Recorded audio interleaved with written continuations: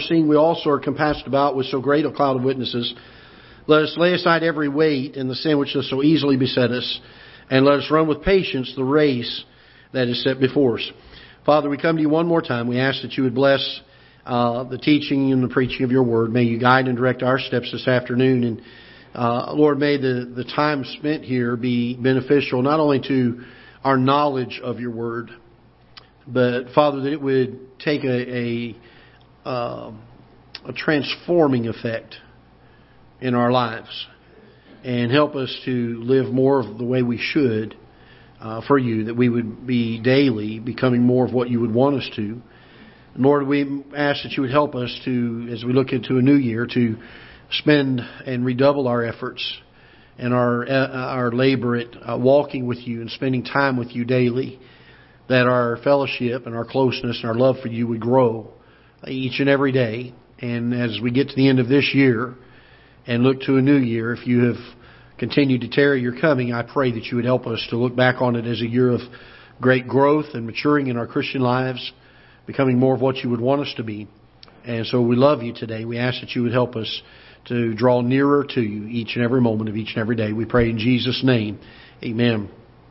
I want to spend a little bit of time this afternoon. I'm going to give you 6 things, I believe, from Scripture that would be considered weights. A lot of times people read this passage in Hebrews chapter number 12 and verse 1, and it makes a distinction between weights and the sin which does so easily beset us. And I've heard some people say this, that while all sin is weight, not all weights are necessarily sin. And so you can parse that as best you want to, and your decision on it might make whether you agree with that statement or not. I've just heard that said, because some people would say this, that they would use the passage or the principle in Scripture, to him that knoweth to do good and doeth it not, to him it is sin. So anything that would hinder us from running the race with patience that is set before us could probably, from that definition, be considered still sin. So I don't know if I fully agree with that whole situation, but we don't often consider some things to be sinful things, and yet it quite very possibly, at the very best, hinders us from living the way that we should. And so we're going to look at several of these things that I believe Scripture teaches us, and we're going to teach you a couple, hopefully some things that'll make sense of them and help you to understand them a little better. The first one we're going to find that I consider to be something the Scripture teaches as being a weight in our life, or something that could potentially hinder us from walking and living the way that we should for the Lord, are things that we aspire to, personal goals, personal aspirations, personal things that we set out there that we're pursuing after. And Paul told us in Philippians that he pressed toward the mark for the prize of the high calling of God in Christ Jesus. That was what he was focused on. That was what he was pressing for.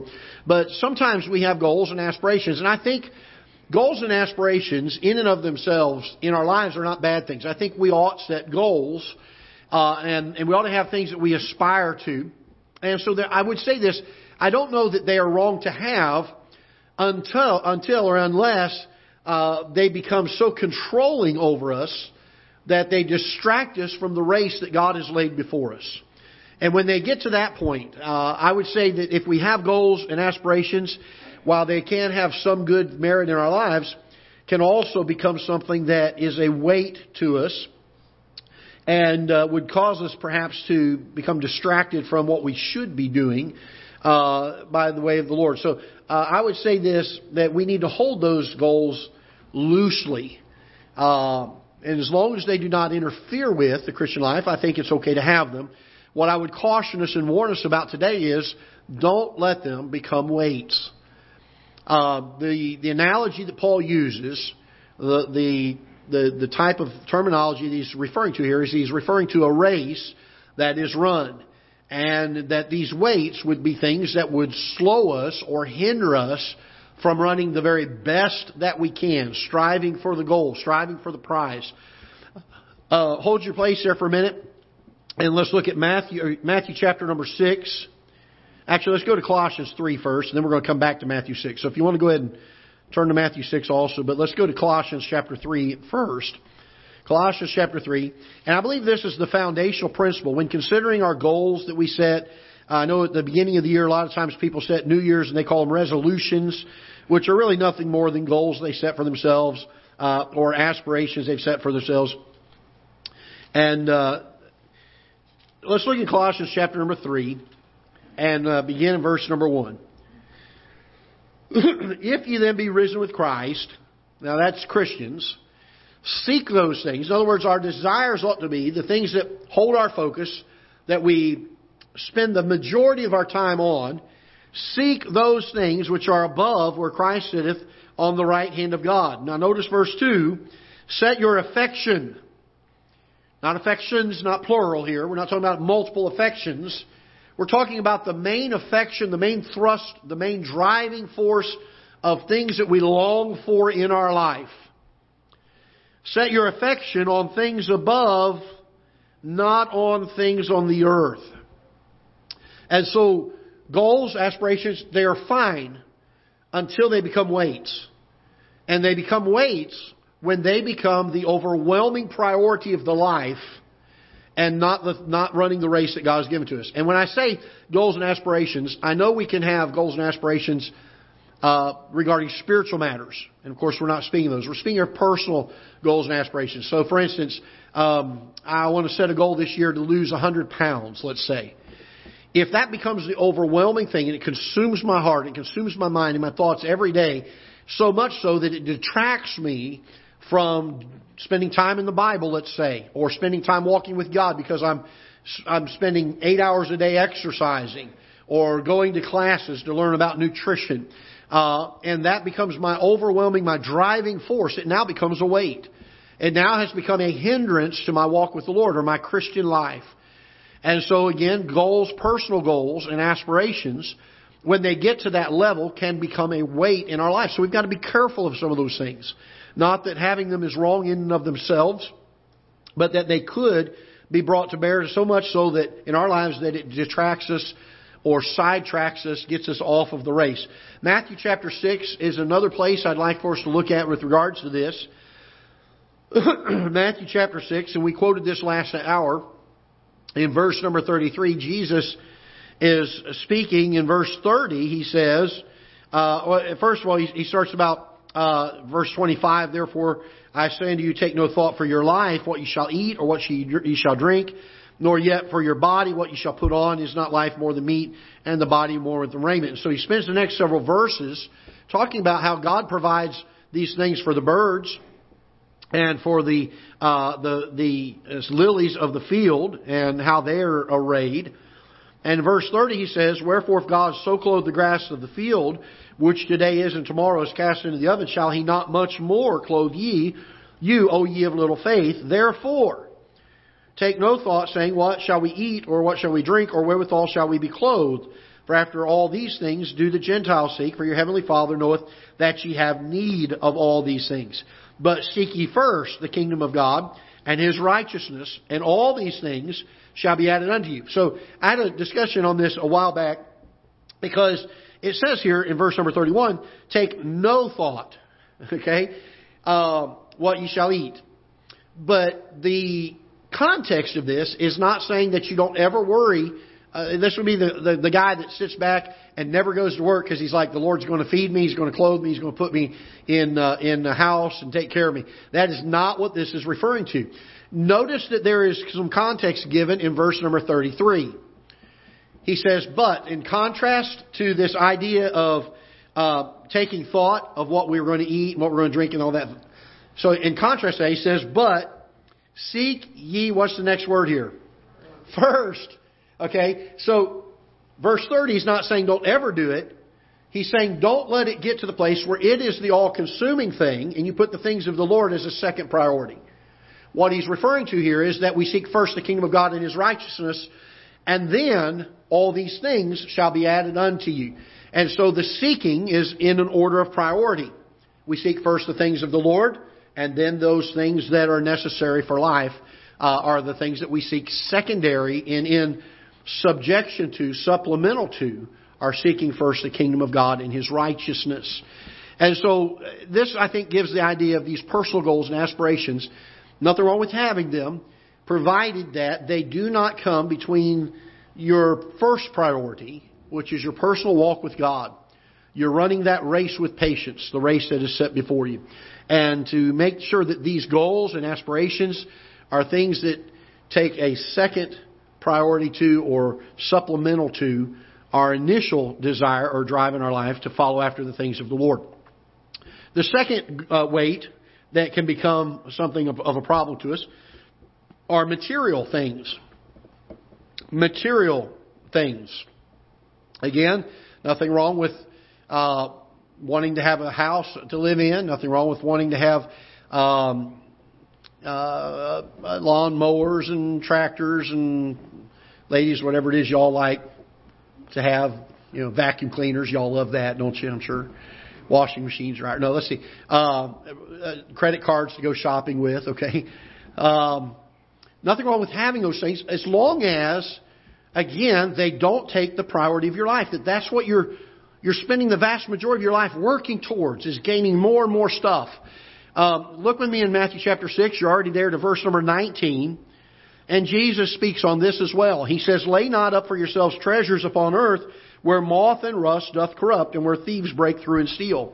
But lay up for yourselves treasures in heaven, where neither moth nor rust doth corrupt, and where thieves do not break through nor steal. For where your treasure is, there will your heart be also." And so he's saying here, you shouldn't be focused so much on the things that you can gain in this earth. There's a friend of my dad's years ago, and he was a friend of mine for a number of years as well, and we stayed in touch even after my dad passed for a little while. His name was Brother Bob Creel in Sevierville, Tennessee, and Brother Bob Creel was a retired preacher, and he had always had a desire to own a hearse, a funeral hearse, and to put purple flames down the side of it, and the idea that he said, all these years people say, well, you can't take it with you. And so he finally, one day, shortly after his wife had passed away, he found a hearse that was for sale, and he bought it. And he had a beautiful purple flame paint done on the side of it, and he put "Rushing Towards Death." And then he had one of these little bitty bubble trailers, the little two wheels that look like a little bubble. And he had that painted in the same paint scheme and put "Taking It With You." And it was a curiosity thing. And he would pull into Pigeon Forge and Gatlinburg, where there's a lot of novelty things there anyway, and he had a tract that was printed up. And the idea being that when people would stop and look at this, oftentimes wanting to get pictures taken with it, he would present the fact that how ludicrous it was to think that the person that may have been in a coffin in that car would be able to bring the things of this world with them. Because the truth is, we came into this world naked, Job said, and we're not going to take anything out of this world. So why is it that we spend the vast majority of this world trying to gain things all the time? And that's the thrust of our life. Nothing wrong with working for things. If you have them, that's great. I think God gave us this earth to enjoy. He certainly blessed many of the Old Testament saints. I look at Abraham, who was very wealthy in the eyes of the world because of his faith and his obedience to God. God blessed him. Job certainly was a man like that was very wealthy. God had blessed him. And nothing wrong with having material things, provided they don't become a weight. Provided they don't get to the place where they take the precedence. My focus, my mind is always on gaining more, gaining more, gaining more. Our world has that philosophy. Get what you can what you get, and then don't let it get away from you. Keep it. And I remember hearing Brother Randy Casey a number of years ago. He said the problem with a lot of Christians is 1-foot-itis. And they get a 13-foot boat and they want a 14-foot boat. Then they get a 14-foot boat and they say, if I could just have a 15-foot boat, it'd be great. And the thing is not being satisfied with what you have. And I think if God blesses you, you have material things coming, that's great. Enjoy them, use them, put them to God's use. But it ought not be the main thing that we're pursuing after in life. To lay up a lot of storage or things on this side of heaven. We should be laying up instead things in heaven. It's laying up rewards in heaven. Because this life is a vapor. We're not here for very long. We're just not here for very long. I was talking to Brother Mark after the last service. We just don't have a lot of time. And if I'm going to lay up any kind of treasures, I want it to be something that's going to last for eternity, not something that's going to last for this short period of time on this side of earth.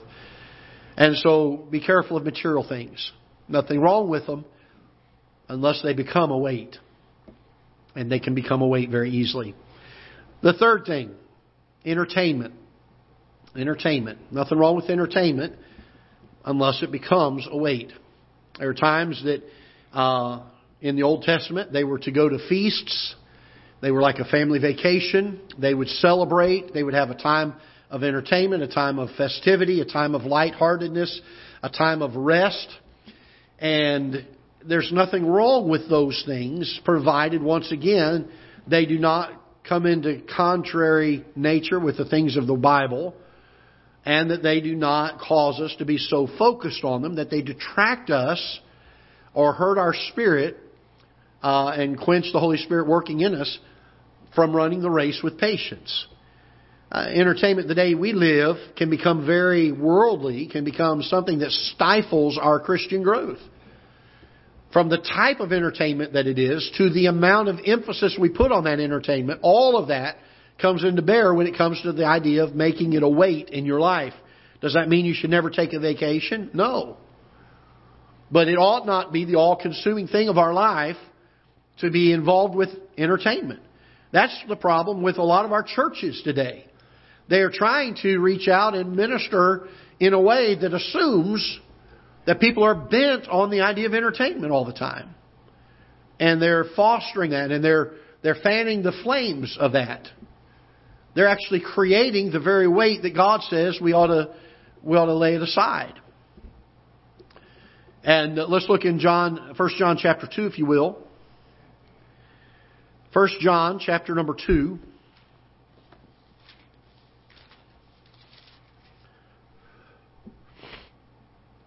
Verse number 15, love not the world. 1 John chapter 2, verse 15, love not the world, neither the things that are in the world. If any man love the world, the love of the Father is not in him. And so, we ought not to, when it comes to things of entertainment, there ought not to be, first of all, worldly entertainment in any Christian's life. That should go without saying. Our entertainment should never cross that boundary of becoming worldly entertainment. And then the entertainment that is there should not be so all-consuming that it is what we are bent on. We're always bent on having pleasure in our life and time of entertainment, time of amusement. Turn with me to Colossians chapter number 3. Colossians chapter 3. And verse number 17. This is an overriding principle when it comes to pretty much any of these things that we'll mention, but we can certainly apply it to our entertainment as well. Colossians chapter 3 and verse number 17, and whatsoever ye do, in word or deed, would we say that that includes our entertainment? Certainly. Do all in the name of the Lord Jesus, giving thanks to God and the Father by Him. Whatsoever we do in word or deed, do all in the name of the Lord Jesus, giving thanks to God and the Father by Him. Whatever it is in our lives that we do. Certainly we should not love the world or the things that are in the world, so our entertainment should never be of a worldly format. It should not be the things that are contrary to God's Word, that the sinful man, the carnal man, is lusting after and enjoying. It should not be those things. And it should always be something that we can do in the name of the Lord Jesus and give thanks for it while we're doing it. To be able to take a family vacation and thank the Lord for the time together, the time of rest, the time of enjoyment. And the entertainment, again, is fine until it becomes a weight. It can become a weight. Number four. Fear and anxiety. Fear and anxiety. It can hinder us from running the race. It can be a weight. It can slow us down. It can make us timid in doing the things that we're supposed to do, this race that is set before us. Look with me in 1 Timothy chapter 1.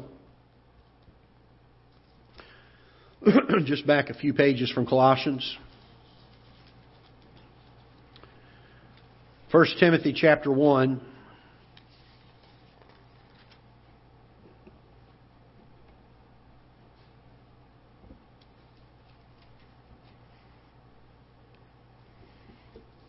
And I think I wrote a wrong passage down again here. There we go. I'm sorry, 2 Timothy. 2 Timothy chapter 1 is a typo. 2 Timothy chapter 1 and verse number 7. For God hath not given us a spirit of what? Fear, but of power and of love and of a sound mind. There is a great stability that comes in having this power of the Lord in our lives, to be able to know that it's there, to know that we have access to it, to have the love of the Lord Jesus in our hearts, and to have a soundness of mind. And it has a way of driving away the fear, the anxiety that perhaps would come from the things of this world. And so we don't let fear become a weight. We don't let... I remember, and I've shared with you before, how that I believed my senior year of college, God was leading me to start a youth shelter in the city of Jacksonville, Florida. And God opened the door literally all the way and basically threw open the door of opportunity. And I did not walk through the door of opportunity. And to this day, I look back on it. I often wonder. I'm thankful for the ministry God's given me over the years, but I often wonder what would my life had been like had I just trusted Him and gone through those doors of opportunity. I didn't do it because I was afraid. I was fearful. I had other people, other Christians that were discouraging me from it, telling me it was way too much, way too big, it was more than I could do, and I got fearful. And I allowed it to be a weight in my life. Now, don't get me wrong, I'm thankful God can still use us in spite of those things, aren't you? I'm thankful for the ministry He's allowed me to have over these years, but I often look back to that time and think, I wonder what my life would have been like had I just thrown my faith on Him and said, yes, Lord, I'm doing it. And what it would have been like to just do what God had given, I believe, in that time of my life for me to do. But look also in Philippians chapter 4, if you will, just over a couple of pages. Philippians chapter 4.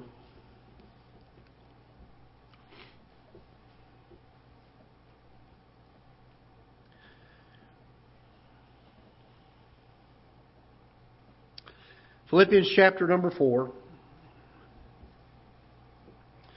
We'll begin in verse number 4 as the Apostle Paul writes, rejoice in the Lord always. And again I say rejoice. Let your moderation be known unto all men. The Lord is at hand. Be careful for nothing. This idea of careful is literally full of care, anxiety, and worrisome. Be careful for nothing.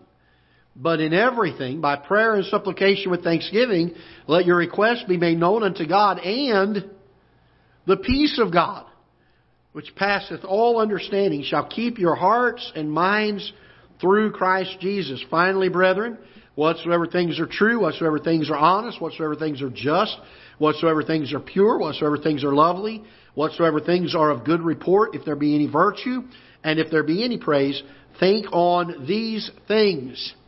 It brings great peace to our lives. Fear and anxiety can become a weight in our lives. It can hinder us and even stop us completely from doing what we know God has for us to do. I've heard people say, I can't talk to somebody about the gospel message. Why? I'm too afraid. Fear becomes a weight. It keeps us from accomplishing what God has for us to accomplish. God didn't give us that spirit. The spirit of fear comes from our flesh. The spirit of fear comes from things that Satan puts in our hearts and minds. It didn't come from the Lord. The Lord gives us a spirit of boldness. He gives us a spirit of strength and the idea that we can do all things through Christ, which strengthen us. The fifth thing I want to give you that is a weight that can hinder us from running the race that God has given before us is being a novice at handling God's Word.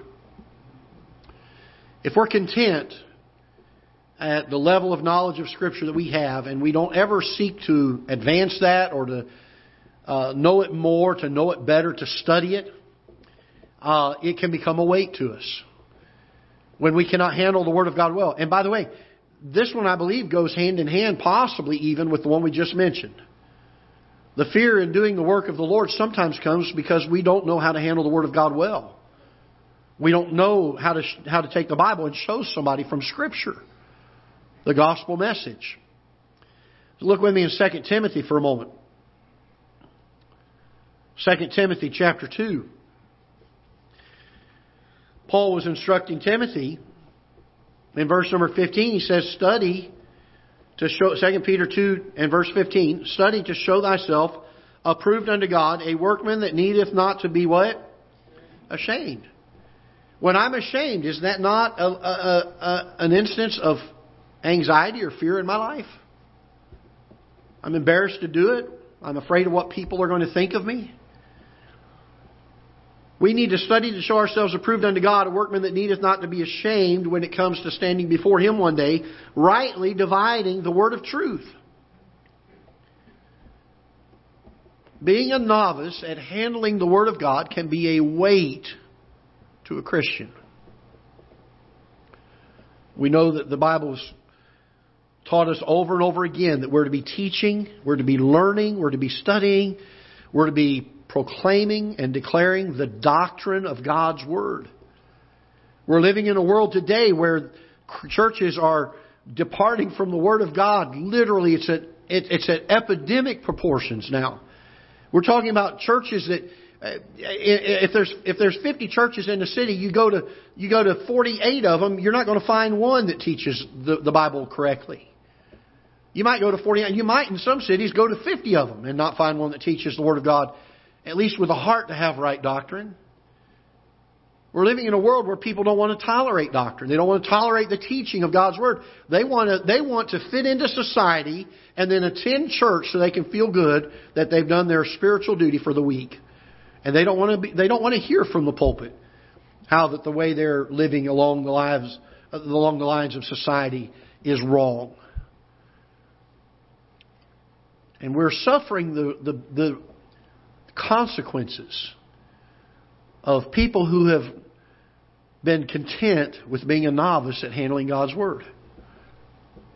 I'm not going to sit here and say I'm the best at it or the most professional at it, but there ought to be a deep burning desire in each of our hearts to know the Word of God more. It ought to be a constant hunger and thirst for it. It ought to be something that we don't have to read the Bible, we get to. I don't have to study Scripture, I get to. I long for it. I want to know more about it. When somebody asks me a question about the Lord, I don't want to sit there embarrassed and say, I'm sorry, I don't know. I want to be able to take them to the Word of God and say, let me show you some things from Scripture. Being a novice at handling God's Word is a weight that needs to be laid aside. We need to study it. We need to learn it. And the last one is acquaintances can be a weight. Acquaintances can be a weight. Turn with me to the book of Galatians, chapter number 5, if you will.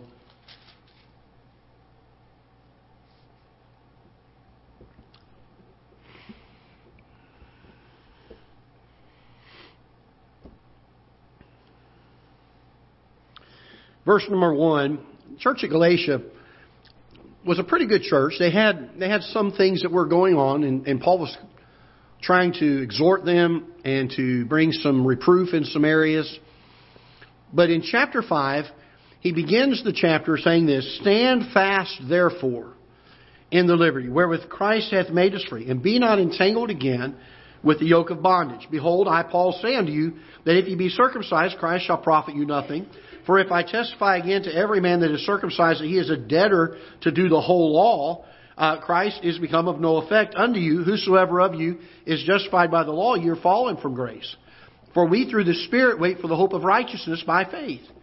For in Christ Jesus neither circumcision availeth anything, nor uncircumcision, but faith which worketh by love. And so what was happening is a burden was being put on new converts that they needed to be circumcised as part of their salvation experience, and that this was a legalistic thing, that they were holding them to both faith and obedience to the law.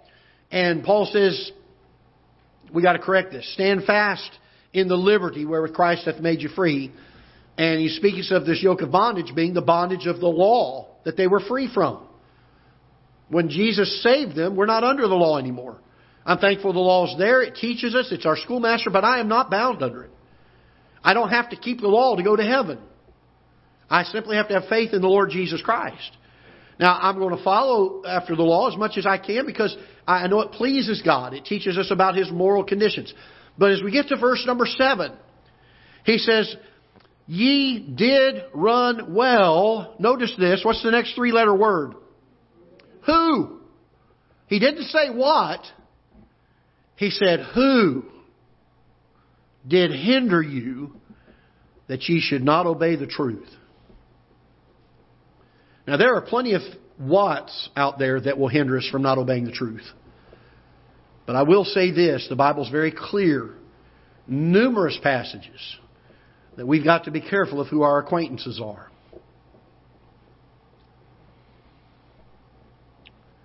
In this case, there were some people that were hindering the church at Galatia from following after the truth that they had been taught. And can I say lastly that our acquaintances can become a weight. And so it would do us well from time to time to evaluate our acquaintances, who it is that we associate with and fellowship with and spend time with. Are we allowing them to hinder us from the race that is set before us? 6 things that can be a weight. This is not an exhaustive list. I'm sure there are others in Scripture. But at least 6 that we're aware of at this point that can be hindrances to us. Personal goals and aspirations. If we allow them to take utmost priority in our lives, they'll be a weight. Material things. If that becomes the main focus and drive in our life, that's a weight. Entertainment. If it's worldly or if it becomes an overwhelming focus of our lives, it can become a weight. Fear, anxiety, worry is a weight. Being a novice at handling the Word of God skillfully, not able to handle it skillfully, is a weight. It hinders us from accomplishing this race that's before us. And then acquaintances. Acquaintances. Not all of them are, but we need to consider them and weigh them against how they're either helping me and drawing me closer to the Lord, or whether they are hindering me and drawing me further away from the Lord. And those that would draw us further away, those that would hinder us from the truth, we need to disassociate with. Doesn't mean you can't be friendly toward them, but don't be their best friends. Don't hang out with them. Don't be going places they're going, dealing with the same lifestyle that they're dealing with.